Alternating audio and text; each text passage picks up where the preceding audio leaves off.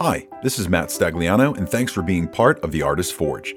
We're a community of creatives who help each other think like an artist by discussing creativity as a process instead of a skill or a talent. We believe everyone has what it takes to create something amazing, we just need some encouragement and inspiration along the way. What you're about to hear is a live recording of one of our daily discussions on the Clubhouse app. If you like what you hear, I encourage you to join our private Facebook group or visit us on the web at theartistforge.com. Now on to the show. Welcome to Morning Walk and Talk with the Artist Forge. I hope you're all well today. I'm really glad you're here with us as we try to tackle our issues around money. Oh, the issues around money. It's such a difficult thing to tackle because so many of the issues are deep-rooted and things that we have kind of stored away from the time we were small and never really even realized we're there.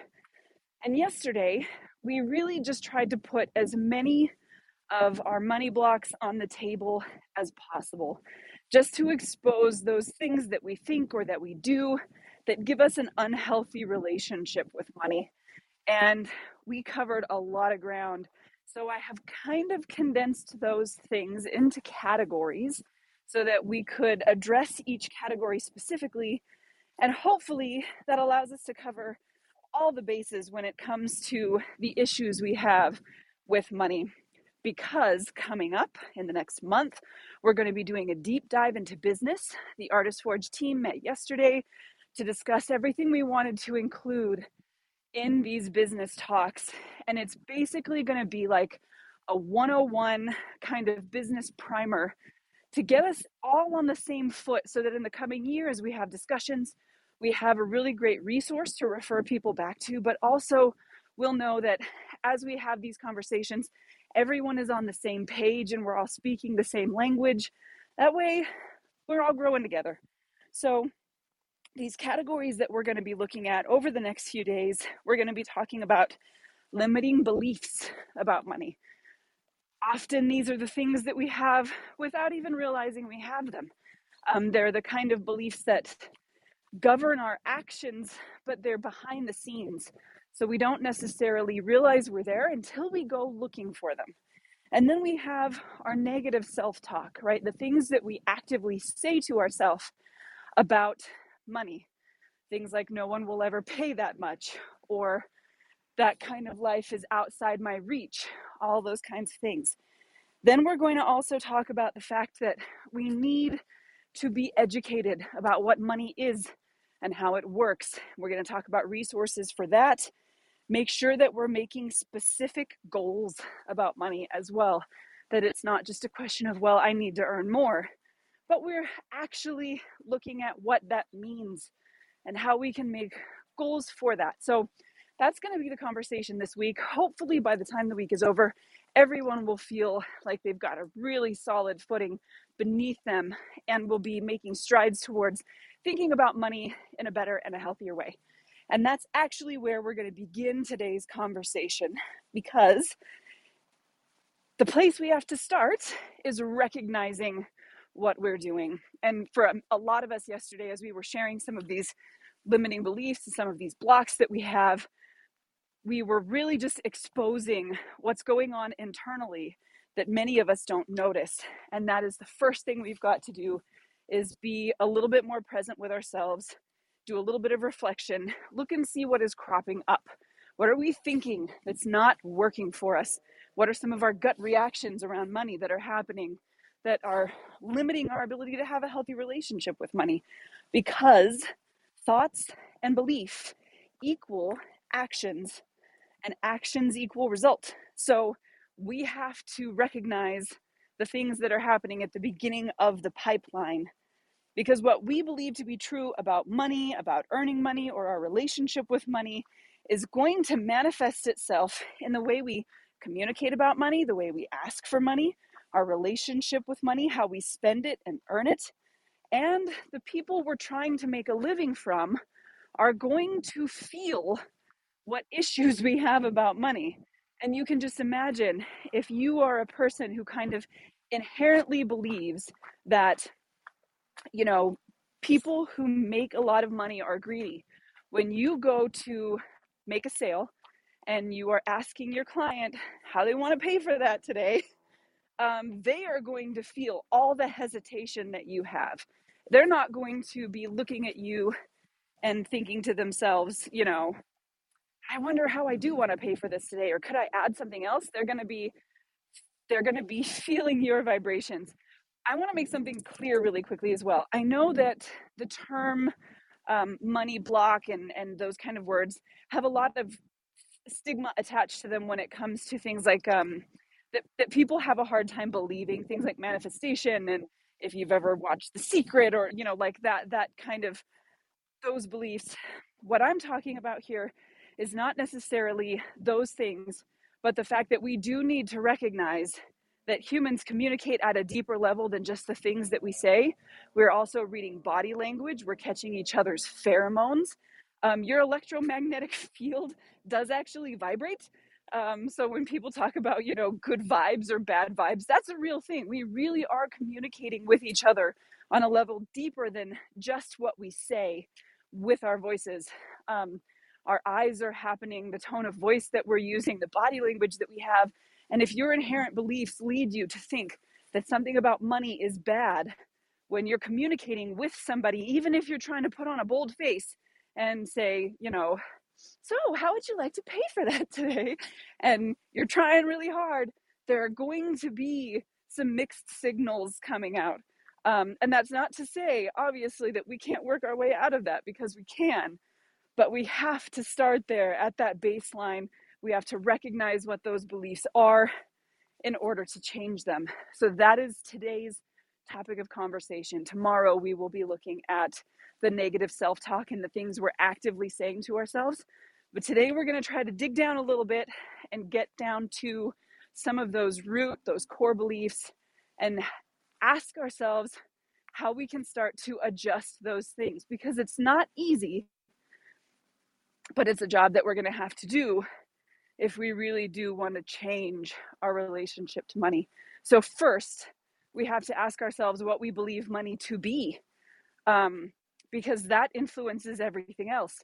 And I mentioned yesterday that when I was young, I did not really understand what money actually is. I mean, a coin for a candy, right? Like, it's making an exchange. But the fact that money as a representation of value, and value meaning so many things, right? Value meaning time, value meaning effort, value meaning sometimes inherent value, which we place on things like gold, or potentially sometimes certain kinds of products that are rare. We have basically a transaction happening, a value transaction happening. So I want to ask the members of the panel today, how do we start looking inward? How do we find out what some of these limiting beliefs we have are? And how do we start addressing those things? You can either share from your experience or just things that you know or whatever, but we have to start getting there. Oops, sorry, y'all. We have to start getting there. So if you're on the panel today and you have something to share about how we can start finding out those limiting beliefs, and then what do we do once we find them?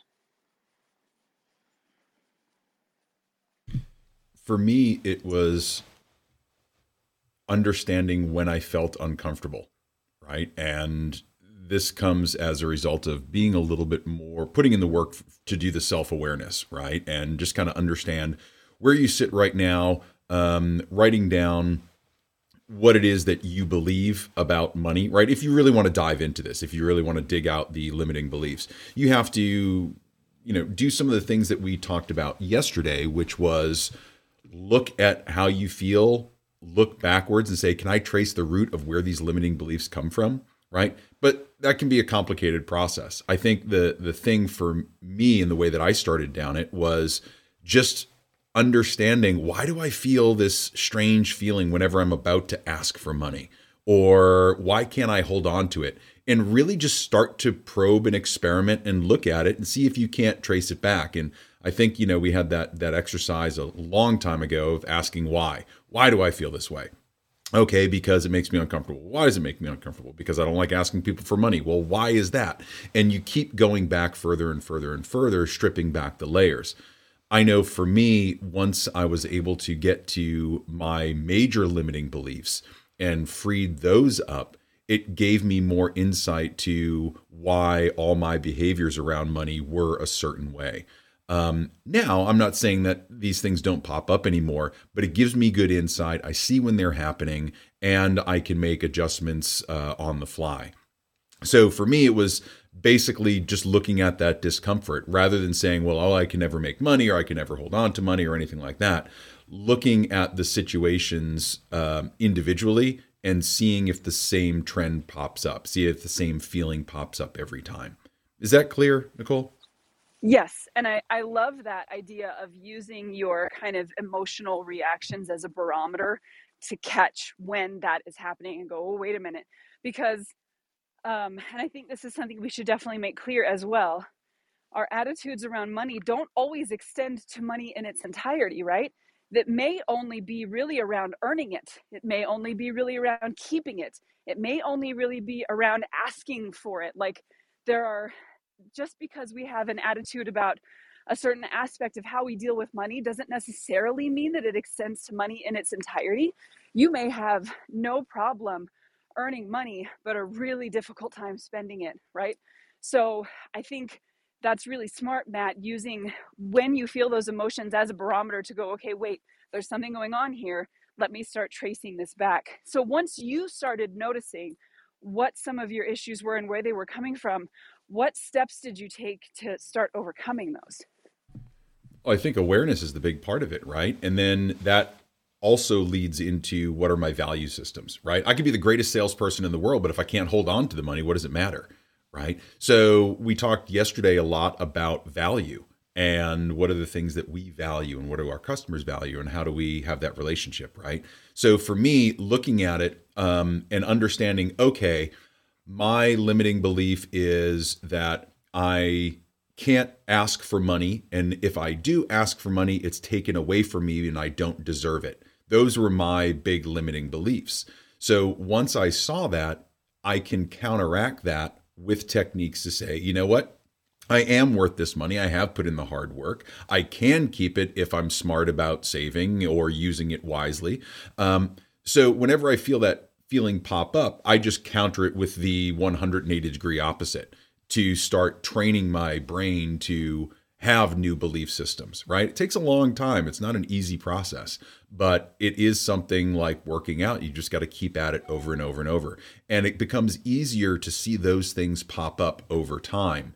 And then it becomes like, oh, that's that annoying habit. Like, oh, I always think this. That's not true. It's just a story I'm telling myself. Now I can move on and accept the money in a way that benefits me rather than pushing it away energetically.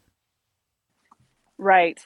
Okay, so taking those steps, first, we're kind of using our emotions as a barometer, and then we're putting on our Sherlock Holmes hat and we're tracing everything back to where it came from. And then we have to start asking ourselves if that's true, right?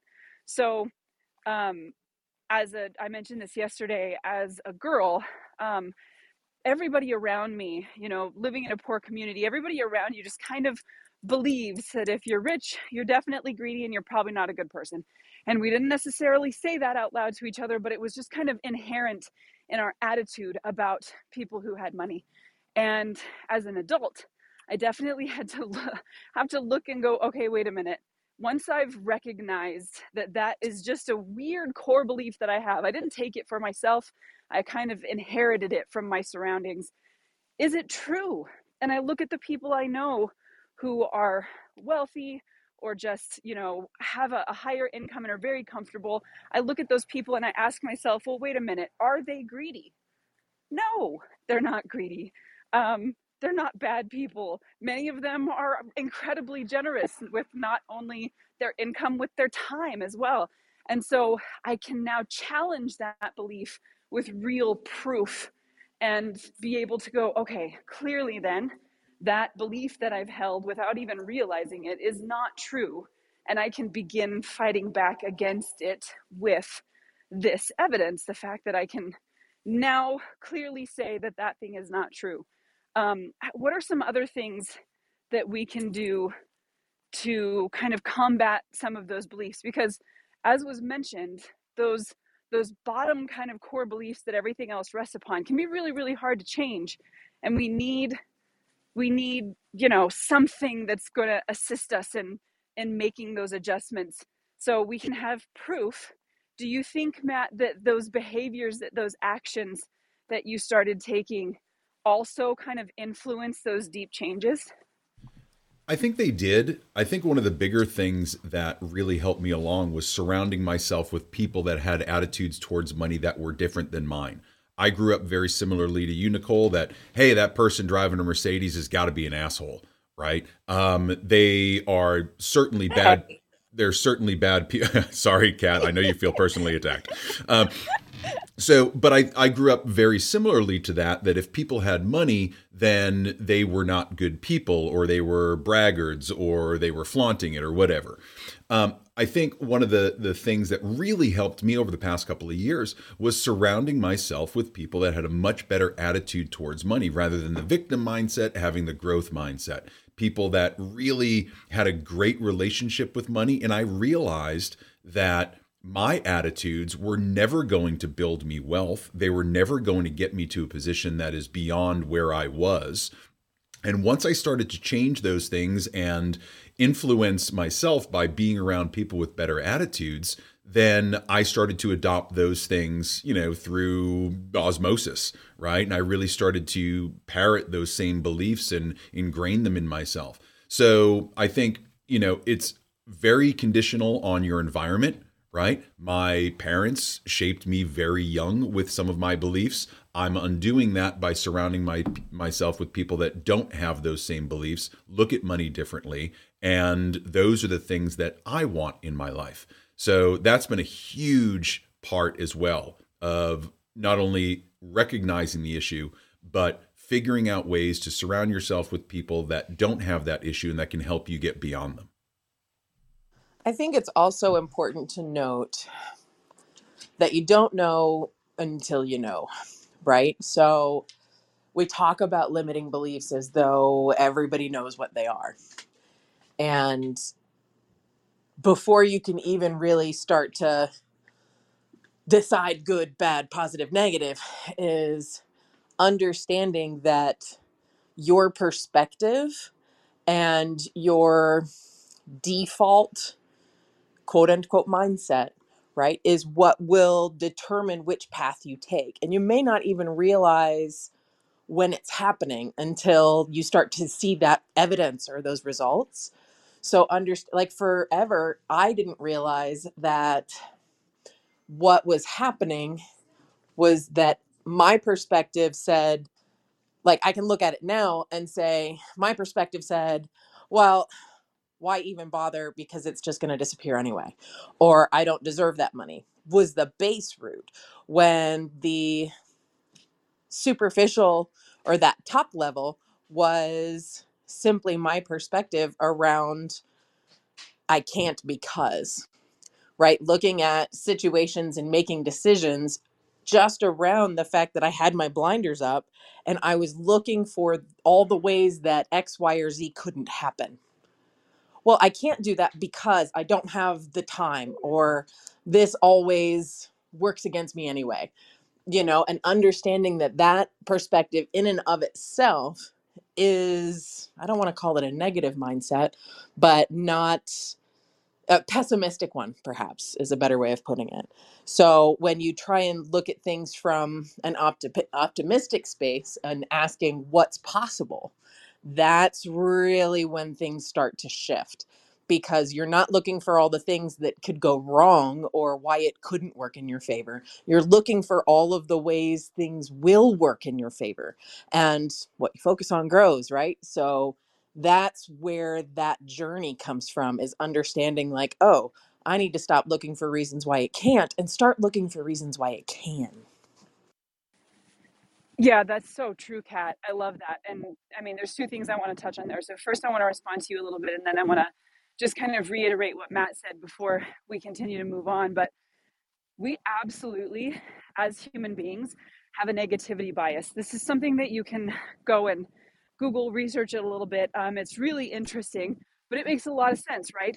Our negativity bias is what allows us to find out what's wrong in a situation so we can protect ourselves and avoid the bad thing. Unfortunately, that means that now that a lot of the physical dangers have been removed from our environment, our negativity bias extends to other things. And so it is playing itself out in an environment it was never meant for. And the result of that is that we will find all of these other things to focus on. And just as you were mentioning, Kat, that can result in a lot of the negative self-talk, in the I don't deserve this, et cetera, et cetera. So we need to be aware that the natural functioning of our brain, which is still important, this negativity bias is still important. It still does keep us safe from a lot of things, but it does lead us to kind of naturally focus on the negative things. And you're absolutely right. The things that we focus on, then we're actually training our brains to notice those things. We're using our reticular activating system, and we are beginning to teach ourselves to notice these specific things. And if you have learned to focus on the problems that you're having and the reasons that you can't and all of the different hurdles that are bound to pop up in your way, what happens is you'll begin to see those things everywhere. You'll begin to constantly find reasons why you can't. And so we have to recognize that that is a thing and begin to train ourselves out of that by even just the things we've been talking about already. As Matt mentioned, surrounding ourselves with people who are already doing the thing and have the mindset that we want to be able to adopt. Or sometimes, and this is the hard thing, sometimes those beliefs are literally based on us trying to find ways to justify the fact that we aren't or we don't. And what I mean by that is, so yesterday I shared the fact that I was doing some math. I had to do it for an application I was putting in. And I realized that over the last year, I've hosted over 200 live shows, either here with y'all on Clubhouse, sometimes on YouTube doing interviews. And that's just in the last year. That's a lot. That's pretty crazy to me. And it really just is the result of doing the same thing over and over again, and those things compounding when you look back at them. But there are people who will look at what I shared and think of that as bragging and, oh, aren't you so busy all the time? And don't you just, and they will think those things to themselves, not because they hate me or anything like that, but because we need to be able to justify to ourselves why we are not doing the thing. We don't want to compare ourselves to other people, and so we will come up with justifications. And I didn't share that to say anything about myself. Y'all have been here with me. So you have also done the thing. It's not like it's something special. It's just a routine we've gotten into. Obviously being here together is special, but I hope you get what I mean. The fact that when someone has these limiting beliefs about what they're capable of, they will find ways to justify the fact that they are not in the place they wish they were. And so when my family was poor, it was very easy to maintain some sense of dignity or self-righteousness by explaining away the fact that we couldn't have money because money was for bad people and we were good people. We were the righteous poor, right? And that's really not a healthy mindset, but it helps to protect your ego a little bit and helps you kind of stay insulated in yourself so that you don't have to challenge and ask yourself, yeah, but why are we not doing these things that we could be doing? Why are we not making smarter decisions? Why are we not, et cetera, et cetera? Because my family didn't have to stay there. It is a mindset that kept us there. And when we can justify those things to ourselves, then it becomes much more comfortable to stay. And so we have to count for, number one, that negativity bias, and number two, the fact that we really do want to protect ourselves by justifying ourselves the reasons why we can't have the money that will allow us to live the life that we want to live. So such a germane point, Kat, and I'm so glad you brought it up. I realized that went on for a long time, but I just felt like it needed to be it needed to be covered a little bit. So I also want to ask Becca, Bassam, Kat, you as well. How did you, or how are you tackling some of these negative core beliefs so that you can start changing those things in order to have a better relationship with money? Yeah, I believe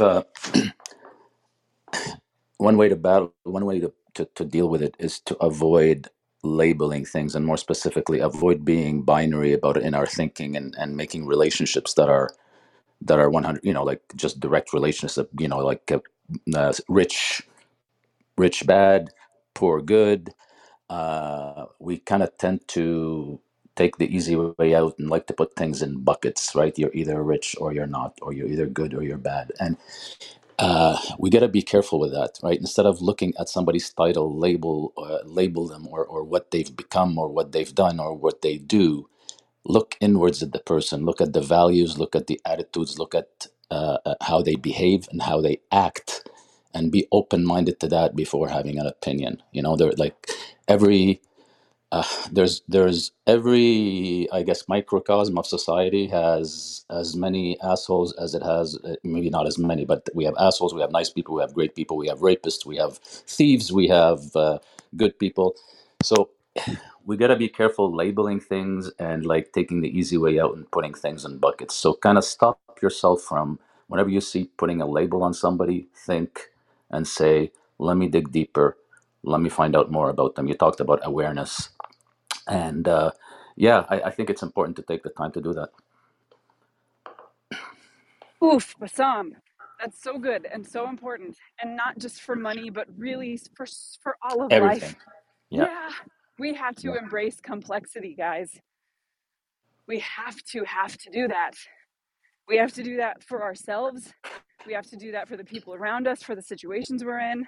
I remember, I know I shared this earlier in the year. Some of you might not have heard it. It's in kind of an interesting proverb/thought experiment. That is, these two farmers who live next to each other, and one farmer comes up to the other farmer and he says, "Oh no, I see that your horse has been giving you problems. That's too bad." And the other farmer says, "Oh, bad, good, who's to say?" And then the next day, the farmers meet again, and the one farmer says to the other, "Oh no, I see your horse threw your son when he was working the fields and broke his leg. God, that's too bad." And the other farmer says, "Well, bad or good, who's to say?" And then the next day, when the farmers meet, one farmer says, "Oh, I see that the army came and tried to commission all of your children to go off to battle. That's too bad." And the guy says, "Well, bad, good, who's to say? But his son has broken his leg, and so he can't go off to battle now."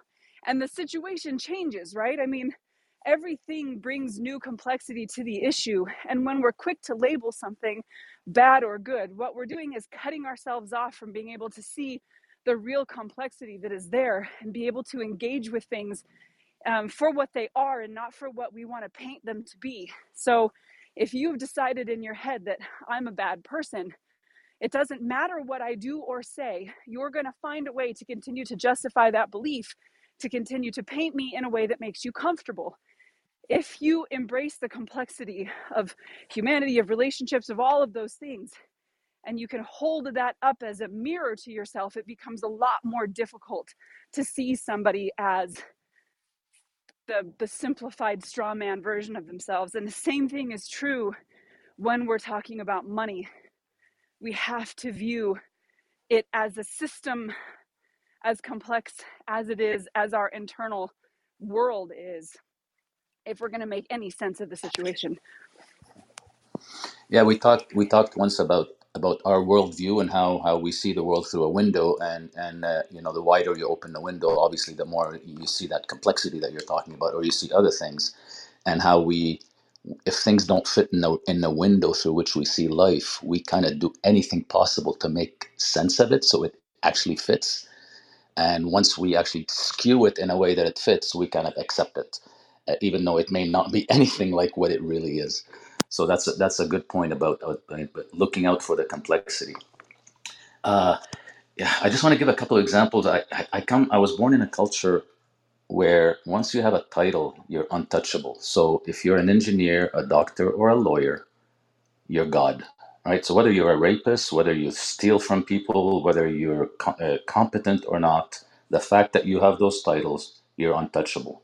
So I think you can relate to what I'm talking to, what I'm talking about, and that can translate into how we see things also, right? We may have labels that we put on people, and that label means such and such. So that's an example of that. So I worked in a company that had 12,000 people in the same city. Well, within the 12,000 people, we had murderers, we had rapists, we had amazing people, we had artists, we had the whole plethora, I can't pronounce that word, but of cross section of society. So yeah, I think I'm babbling here. No, but I totally understand what you're saying. And absolutely. So let's just kind of grab and condense before either Becca or Kat shares. We've talked about the fact that our beliefs are going to influence our thoughts, which influence our actions, which is getting us to results, right? And if we need to change the results, we have to trace those things all the way back to the beliefs. We can do that. So far, we've talked about using our emotions as a barometer to start to figure out where the issues are. It's like in a freeway, if one lane has stopped, something is causing that lane to stop. And you won't be able to figure it out till you get down to the end and see what's causing that blockage. So we can use our reactions to situations as a barometer to tell us what is going on there. Trace those things back and find them. We can challenge those beliefs with proof. We can help change those beliefs by embracing the complexity, understanding that there's more there than what we have simplified it down to believe. We can surround ourselves with people who have already made it past those points and have the kind of relationships, the kind of belief systems that we want to adopt in order to facilitate that better relationship with money. And then we also have to make sure that we're paying really close attention to what those secondary and those follow-on beliefs are, as Kat was mentioning, those things that we repeat to ourselves. And we're going to go more in depth on that tomorrow. But that's kind of where we are at so far. Some of the things that we touched on as ways that we can start to move past these limiting beliefs. So, Becca, Kat, do you guys have anything that you want to share around how we can kind of recognize and then the steps that we take to start moving past these blocks that are keeping us from having a healthy relationship with money?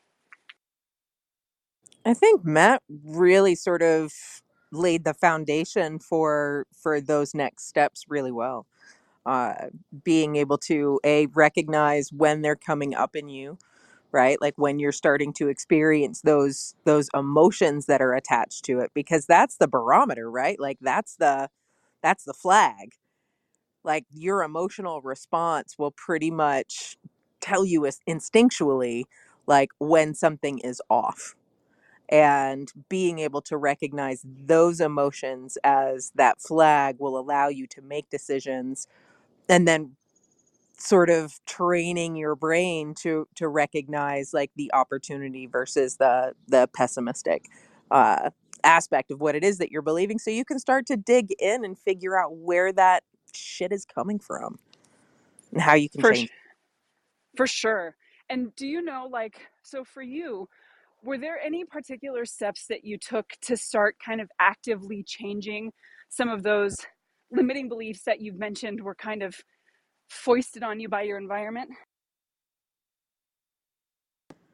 um I mean, really it was like I just want to change my perspective and realize that just because my history has been X, Y, and Z, that's my responsibility, right? Like you have to take ownership that you are exactly where you are because of the choices that you have made throughout your life, whether or not they came from your parents or childhood trauma or whatever. At the end of the day, you are where you are because of the choices you, as a sovereign entity on this earth, have made.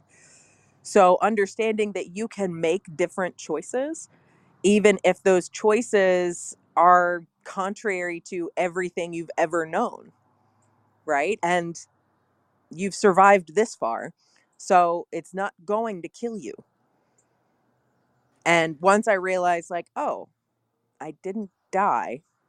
So I've made it this far. What happens if I make a different choice? And just see where that evolution leads.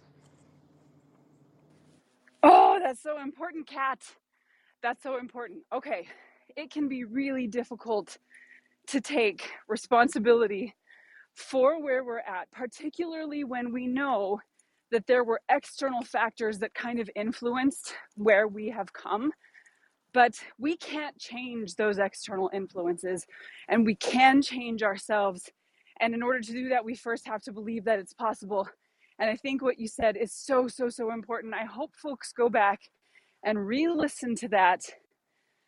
Taking responsibility for where you're at does not mean saying to yourself, I am bad, right? So if we're in a difficult place, let's say we've reached 40 years old, we still don't know that much about money or how it really works. The way that people who have a lot of money have understood the system in a way that they can take advantage of the way money is used in order to bring themselves the kind of lifestyle that they want. And we don't understand how that game goes. We could very easily say, God, I'm so stupid. I should have paid attention earlier. I should have known. I should have looked. I should have tried hard, whatever. We can really, really easily fall into that hole. That is not what this is about. This is not meant to make us feel bad about the decisions we've made. It's meant to empower us to the fact that we got ourselves this far, just like Kat said. And if we can do that, we can change the other things too. We can make different decisions. We can teach ourselves, train ourselves to think, act, behave differently to get us where we want to go. Just because it seems like the situation might be stacked against us, that is a perspective as well, guys. That is a belief as well. That is a limiting belief. That doesn't mean that there are not real factors that we will have to deal with. Of course there are. Sometimes there is illness. Sometimes there is lack of other things like funds, but that doesn't have to mean that those are brick walls that can't be gotten over. There's always a ladder somewhere. You have to believe that if you're going to have the ability to move past where you're at now. So being able to take that responsibility is not a negative thing. You need to be able to look at it as something really empowering, because it means that you have influence over the rest of your life. And if you're having problems with money now, you don't have to have those in the future. Where you are now does not have to be the measuring stick for where you go. So I'm really, really glad you brought that up. I love that, Nicole. Where you are now doesn't have to be where you always are. Yeah. Good stuff. So good. Okay, Becca, do you have anything, or are, and also guys, so we're going to be inviting audience members up if you guys have something to share. If you're still in a place where you're struggling, please don't feel like that doesn't mean you have anything to share. I am absolutely not where I wish I could be in relationship to how I deal with money. I still have a lot of internal beliefs that I am actively challenging myself with. So when you come, if you have something to share, or if you feel like I don't have anything to share because I'm not in a place where I'm really fantastic with money, please don't think that that is the limit of what you have to offer in this conversation.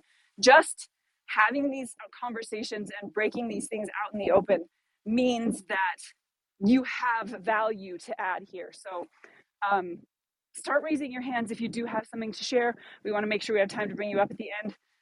Becca, what do you think about this whole conversation? Where do you fall in this journey that we're on towards having a better relationship with money? Yeah. So Matt's bringing up of the 7 levels of why kind of got my wheels turning on this. And, I really am severely uncomfortable with asking people for things. And that can be just about anything, but that's definitely manifested in things like asking for a sale when it comes to work. I know I mentioned yesterday about, some of my own discomforts with money, and like having to come to that realization that other people spend money in different ways than I do. So like when I worked in nightlife, for instance, there was a lot of money being spent on things that I would never spend money on. Like the idea of spending several $1,000s to sit at a table and be served champagne, I would not do that. But I was selling people that experience, and I struggled with the kind of inauthenticity of it for a while. I was good at it, and I did it because it was my job. But I part of me wanted to be like, what if you just go to the grocery store and buy the champagne and hang out with your friends, um, and I had an interesting conversation with my dad recently, kind of on this topic, where I brought up that I was very uncomfortable asking for help in general, despite the fact that I love to help people and I very rarely say no. And, as a kid, he really drilled a sense of independence into me, which has served me very well. But his response to that was that what he wanted me to take out of, my lifetime of learning to be independent was that, in his words, if a meteor came down directly on his house and blew up his house and him, and I had then no familial support there, I was still going to be okay. And that's been kind of what I've learned on my own too, similar to what Kat had to say, is that, like, what's really the worst that's going to happen if I ask for help? What's the worst that's going to happen if I ask for a sale?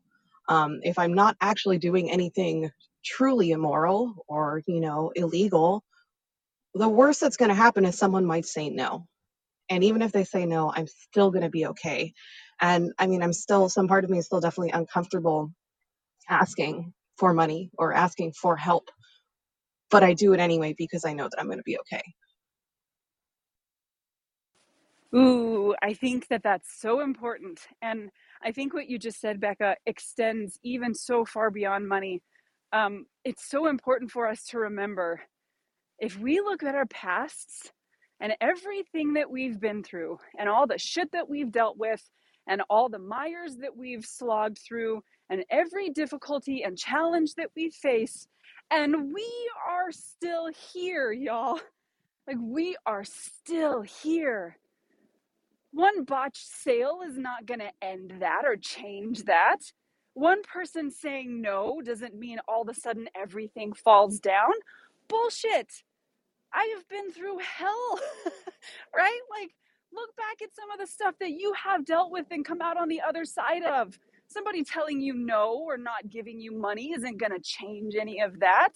That doesn't have any effect on you, right? On the inside you. Oh, so important.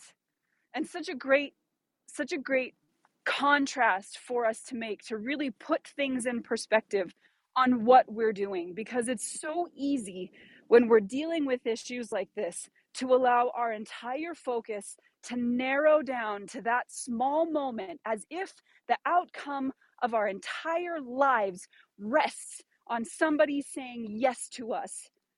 And then when they don't, we spiral and we go, oh, I can't, I'm not worth it. It was because I'm not good enough. And we fall into this hole, and we've completely lost perspective over the fact that we've been through the death of our loved ones and sickness and poverty and struggles and failed relationships and everything else that we've fought our way through to get where we are now. We have to maintain that perspective. Oh, that's so important. Okay, I'm really grateful that you brought that up, Becca. That's a good thing for us to remember, just always. I want to make sure that we have time today to have these conversations as well with the rest of our folks here. So Ari had his hand up, then we'll talk to Carol, and then we will hear from Jocelyn. So Ari, you're always having great stuff to share. It's hard to keep my mouth shut on this topic, and I'll try to be really quick. There's so many different things that I could touch on, and so I'll really just keep it to 3 quick points. Going backwards on the issue of help, we've talked about limiting beliefs. We've talked about, over time, in this room, limiting beliefs and being our own worst enemy and our inner voice. And, I use the phrase words are bullets. When it comes to help, it is incredibly hard. Even if, I find myself, even if I know that the person I'm asking would be mad that I'm hesitating to ask for the help, and I know that the help that I'm asking for is something that, if asked me, I would be in the same position and do it, and it doesn't even cost a penny, or it's no skin off their back, it's still impossible sometimes, especially when you're in a bad mind space, to ask for help. And it's just something we need to keep in mind and give ourselves grace over and get over that hump. I mean, I don't even want to get into examples, even just recently, of where, self-sabotage in a sense, because I wasn't able to get myself to even ask someone to help me ask for help. And it's tough. It's a demon. But it manifests itself in so many of the topics we talk about around here. In the topic of, um, you know, the real topic, what's your worth? How do you price your product? How do you ask for in a sense, what you referred to earlier, using not money, but the currency of the, the content that you put out, the 200 hours and what have you. There again, it's our mind sometimes messing with us, and it's a fine balance between having what we call imposter syndrome and not and thinking that we're not worthy, that we're not really there, versus being a poser and being inauthentic. And we fight with that. And that's, again, a trusted confidant, someone that you can lean on to, is a good way to get that reality check, because everyone here is an expert at something, even if it's just tying your shoes. And but sometimes, especially when people that are essentially reflecting their own jealousy or skepticism, or even if they legitimately question your qualifications, will leave you off balance and a bit gaslit, from that. And so that's my, 2 cents there. And then finally, this is really the main thing, is that, what you said earlier about, um, you know, you see someone who's made it, who has money, and what have you. I can tell you for sure, they have, it's just a moving target. It's the same demons that people, the billionaires, fight with, that we do. And the example of the champagne lounge, there'll be someone who will look at you and say, "Oh, I can't believe they're spending $2 for a can of Coke, at a deli, when I could buy it for 35 cents in the store," and have the same judgment call on that. It just becomes, I'm just using that as an example. It just becomes different manifestations of it. And it used to be that people on Wall Street would say, it was a joke, you'd say, "What's your number?" Meaning, what number, how much do you need to make to stop working? And the Journal did a terrific article, I could probably dig it up, basically discussing the psychology of it, that there is no answer, because the number always changes, and that's okay.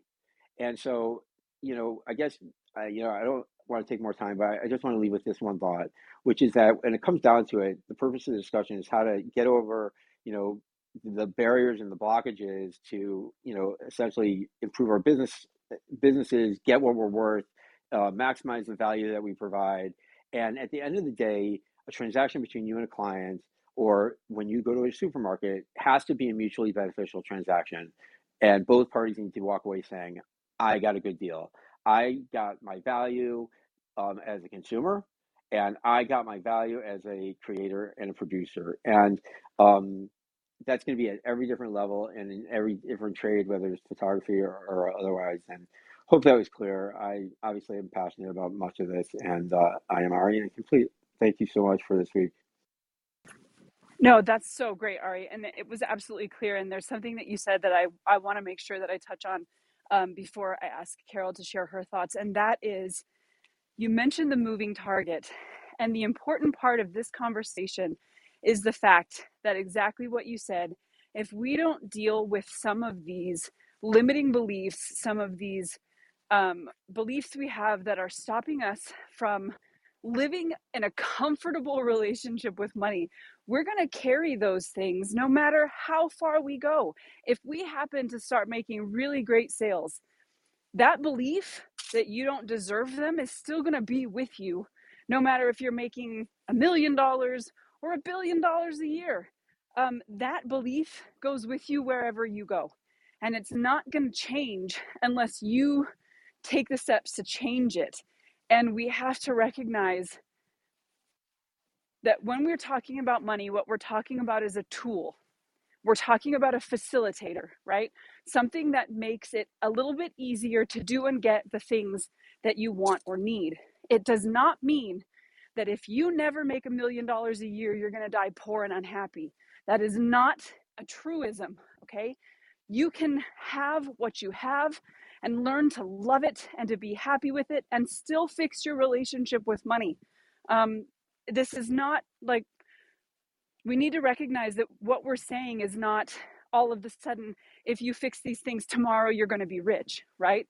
What we're looking at is trying to alter the way that we relate to something so that that relationship becomes healthy.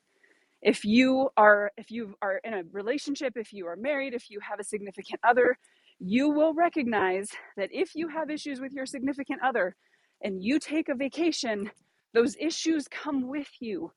Sometimes changing the circumstances mean that they don't pop up as much, but they don't disappear. In order to have a better relationship, you have to change the way you deal with that person and what you believe to be true about that person. And then that relationship, once it's fixed, it can grow, but that doesn't mean that it has to, right? If you are very happy with where you're at right now, you don't have to feel pressure to go get more than you have. If you can fix that relationship and go, this is really good, that is okay too. But we are focusing on this relationship because it is the facilitator of getting us to where we want to go if we're not there yet. And that includes the limiting belief that this is enough if it's not really enough. I know that's kind of a lot to take in, but just keep that kind of in the back of your mind as we go through this week. This is not a pressure conversation, and this is not a promise that if we can fix these things, all of a sudden the result is going to be that we'll start making $10,000 sales on the regular, right? This is a step. We're walking up a staircase, and this is a step. It might be one of the bottom steps. It's one of the ones we need to take in order to get to the top, but it's a step. This is a process. All right, so Carol, we'd love to hear what you are thinking this morning.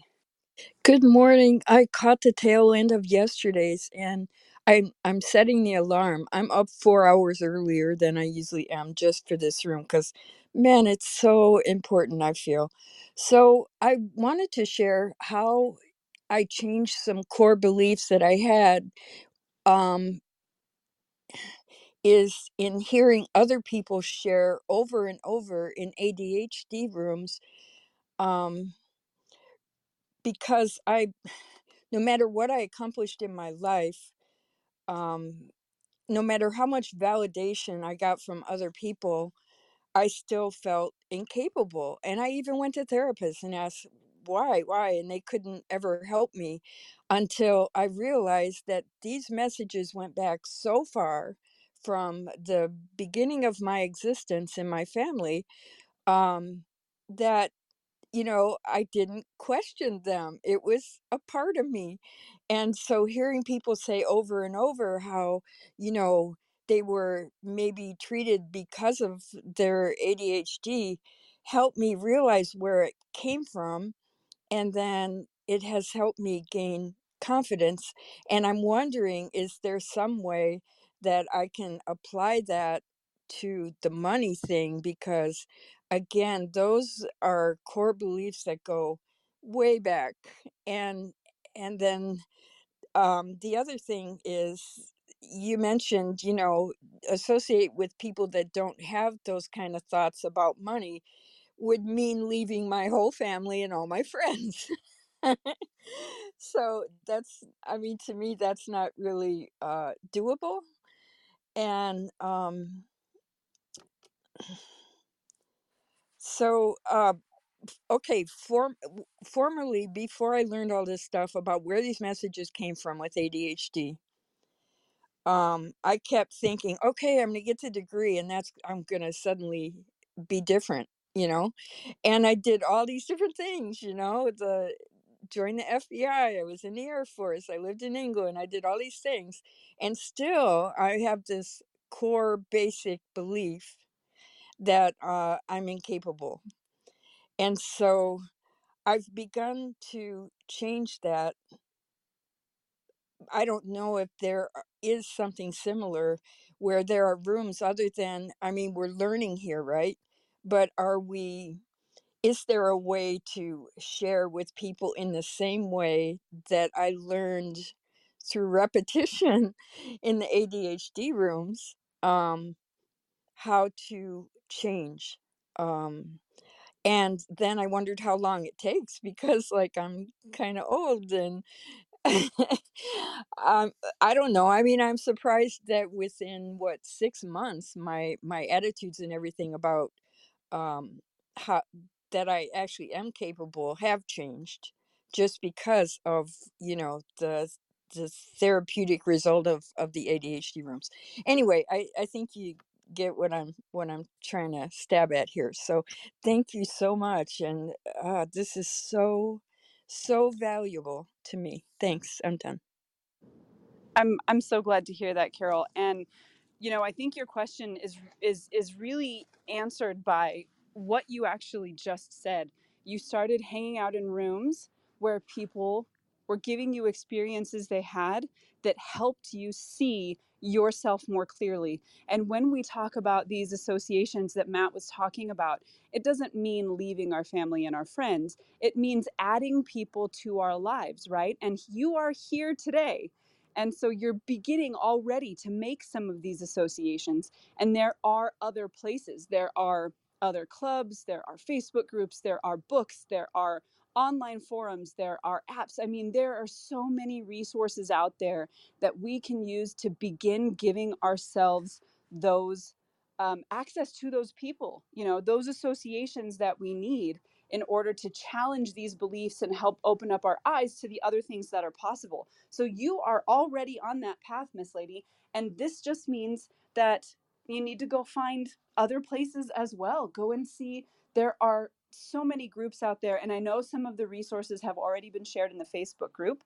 But if you are here today and you know of some fantastic resources where people can have access to other folks who are breaking through these barriers, changing these beliefs, building healthy relationships with money, etc., feel free to share those resources in the Facebook group, because those are the places that we're going to start building up those acquaintances, those associations, and begin surrounding ourselves with people who are there so they can continue to challenge those beliefs. So I hope that that kind of helps as far as that thing goes. No, we don't have to leave our family, our friends, but we do have to ask ourselves, if this is an important thing for me to change, how do I measure the time I spend in these areas? If I have dear friends that I love, but their belief systems are continuing to hold me in a place that I recognize is not where I want to be, I don't leave those friends, but I am going to try to take them with me. I am going to try to say, hey, I am learning this stuff. Here's where I'm learning it. It's changing everything. I really would love it if you would have a look too, if you would come with me too. And then also, maybe when I have these questions or when I'm having difficulties, maybe I don't go to that friend with these issues. Maybe I go into these spaces where I can now be around the people who can give me what I do need to help pull me out of that. So I hope that that makes sense. And we don't have a lot of time. I really want to make sure we hear from Jocelyn today. So Jocelyn, hello, welcome up. Can't wait to hear your thoughts. Hi, Nicole, Bassam, Matt, and Becca. I have to thank Ari for bringing me in here, and I'm so glad I'm getting to join this conversation. I'll be quick. I'm just going to start by saying that in terms of like money, I feel like I have a very interesting experience in the fact that my parents immigrated to America when they were teenagers in the 1970s. And so I'm my family's first generation born in the United States. And so I'm a comedian, and so I'm actually kind of like working a set where I talk about how, you know, it's interesting because I was poorly raised but somehow privately educated. and like and by that I mean my parents didn't have like the best like guidelines in terms of like raising their kids in America. I mean, they literally grew up with like cement houses in the jungle. Um, but anyways, like, in, this is my dad doesn't even have a credit card. Okay, he's a cash only kind of guy, and so yeah, and then it's just interesting how like if you're a kid and like and you're checking out at the grocery store and like one day maybe you couldn't get like everything you guys wanted because you didn't have enough money for all that. That's what I'm thinking about when like we didn't have like a lot of money. But anyway, so I'm an adult now, it's fine.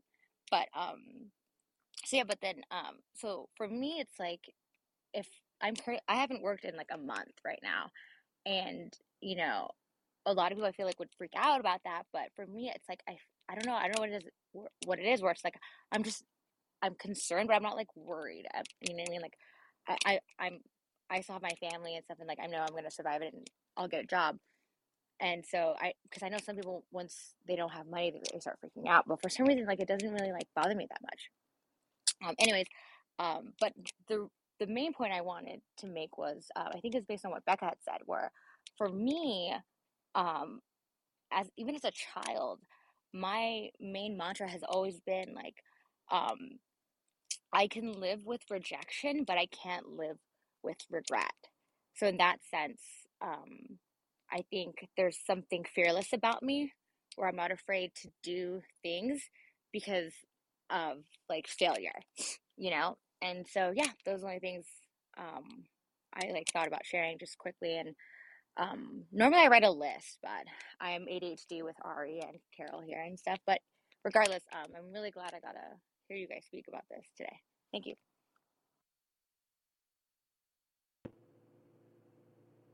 I am so grateful that we had these conversations today, guys.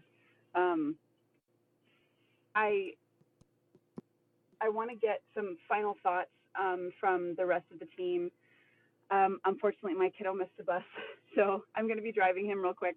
But I am going to be here listening, and I will be able to kind of break everything down for us. But I want to get final thoughts from the moderators on this conversation, all the amazing things that we talked about today, and just see if you could kind of walk away with one or two points that folks can use to help get them where they want to go, deal with these kind of limiting beliefs and jump over those hurdles. What would those things be? It's not a fast process. Just recognize that. And the journey that you go on to kind of strip back all these layers and find one, if you have limiting beliefs, pretty sure you do. And two, what they are and how you can go about starting to move past them. This isn't going to be something that switches overnight. It is a long process, but like you heard Carol say, like you heard Nicole say, like you've heard many of us mention, over time, you'll realize that things have shifted dramatically. So all it takes is just the willingness to go in and start, looking at how you approach money, understanding what it's all about, how you live with it, how you approach it. Once you can come to that better understanding, things start to really unfold for you. It's just not an immediate process. So bear with it and stick with it. That's it.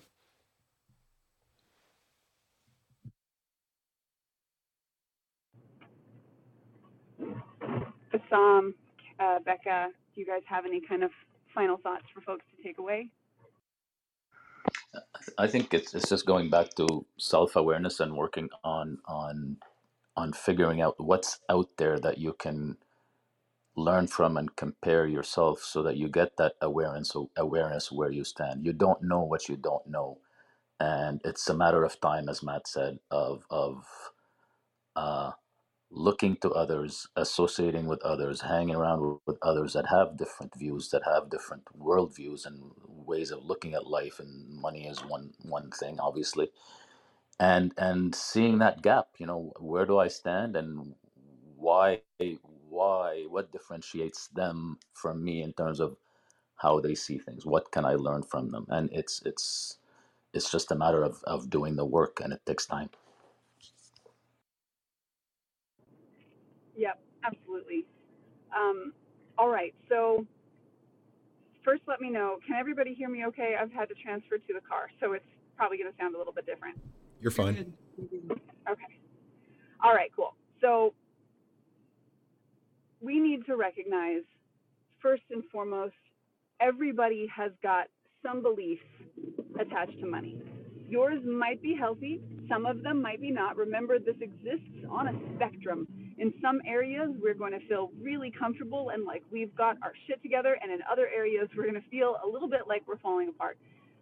This isn't a quick fix to anything, but it's a beginning, right? We need to recognize we have those beliefs. We need to pay attention so that we can figure out what they are. And Matt mentioned the fact that we can use our emotions when we encounter those issues as a barometer or as flags to kind of let us know, okay, there is something here. Like something is down there. And we need to be willing to do the work that it takes to go and find out what that is. And once we know what it is, that's when we can begin to address it. That's when we can begin to challenge that belief. If the belief is that people who have money are greedy, well, can we say for sure that that's true? Is that just something we happen to have? Or if you know folks who are better with money, are healthy, they're in a different income bracket or whatever it is, can you really look at those folks and say that they're bad people, that they're greedy? You can challenge those beliefs with proof that is contrary so that it makes it more difficult to hold them. You can start surrounding yourself with people who have already taken those steps so they can reinforce you that the limiting beliefs that you have are not true. They're simply a perspective and not even always one that you've created for yourself. Also, we need to recognize that there is true complexity there and that these decisions that we have made that brought us to where we are now mean that we can make different decisions. We don't have to stay here. And if you have a limiting belief that there's not enough time left for you, or that there are other things that are going to stop you from getting there, those are your internal psychological inner boundaries. Those are the things that are trying to keep you safe. That is the fear that is saying, if you step out of this and you fail, it's too scary to contemplate that. So just stay where you're at, because this is where we're safe. This is where we've always been. That is a limiting belief too, and you cannot let that stop you from taking the steps that you need to take. You don't know how long it's going to take. You might get this thing, this idea, and challenge those beliefs and start making a difference in your life 2 weeks from now. You don't know. Like, there's not a time limit on these things. So don't allow those beliefs either to stop you from taking the steps that you need to take. Recognize that you can change. This is a thing that you can do. You're doing it all the time. And remember, if you have made it through everything you have been through in your life to get to this point, man, what is stopping you now? You have overcome everything. You're basically a superhero. Money is not going to stop you. Your issues around money are not going to stop you. These are just one more hurdle that you get to jump over. And once you have that lesson, you get to become the facilitator for somebody else. You get to be the one who pulls your family, your friends along with you, who tells other people how you got there so they can make the changes that are going to make their life better. So I hope today's conversation helps illuminate some things. It gives us all a little bit of insight into not only the limiting beliefs that we have, but how we can start addressing those things. And then tomorrow, we will talk about the actual narrative.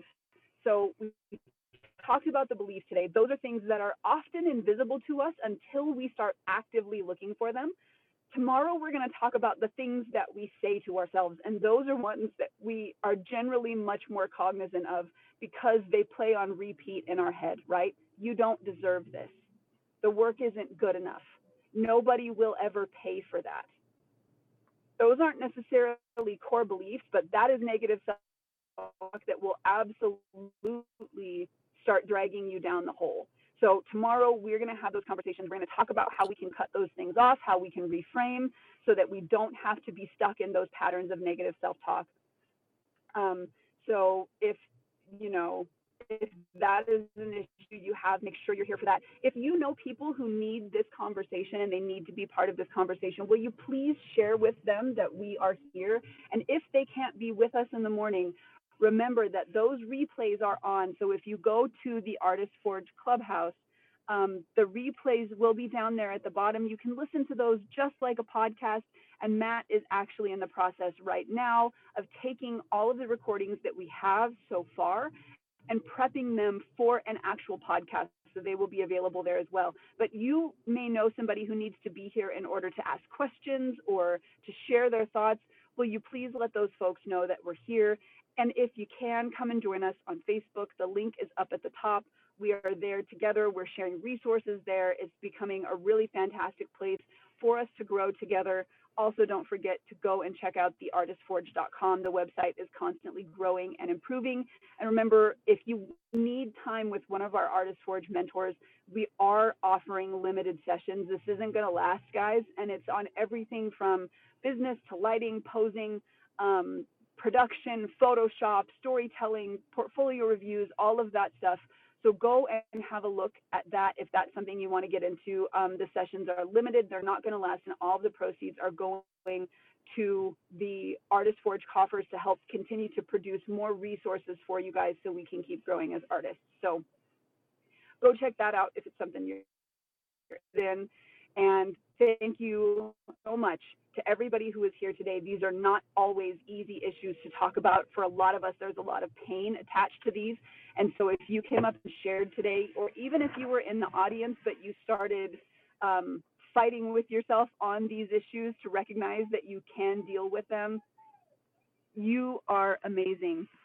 Thank you so much for being here, for sharing, for being vulnerable. There's so much power in that, and we are all here growing together through these shared experiences. So I hope you'll be here again tomorrow morning, bright and early at 7 a.m. Mountain Standard Time. That is 6 a.m. for the West Coast, 9 a.m. for the East Coast. Afternoon for our friends overseas. Make something amazing, guys. Have a fantastic. Thanks again for listening to this live Clubhouse discussion moderated by all of us at the Artist Forge. We hope you found the information useful and that it helps you gain a little bit of insight as to how you work on your craft. For more episodes, please join us each weekday on Clubhouse or visit theartistforge.com. Now go make something incredible.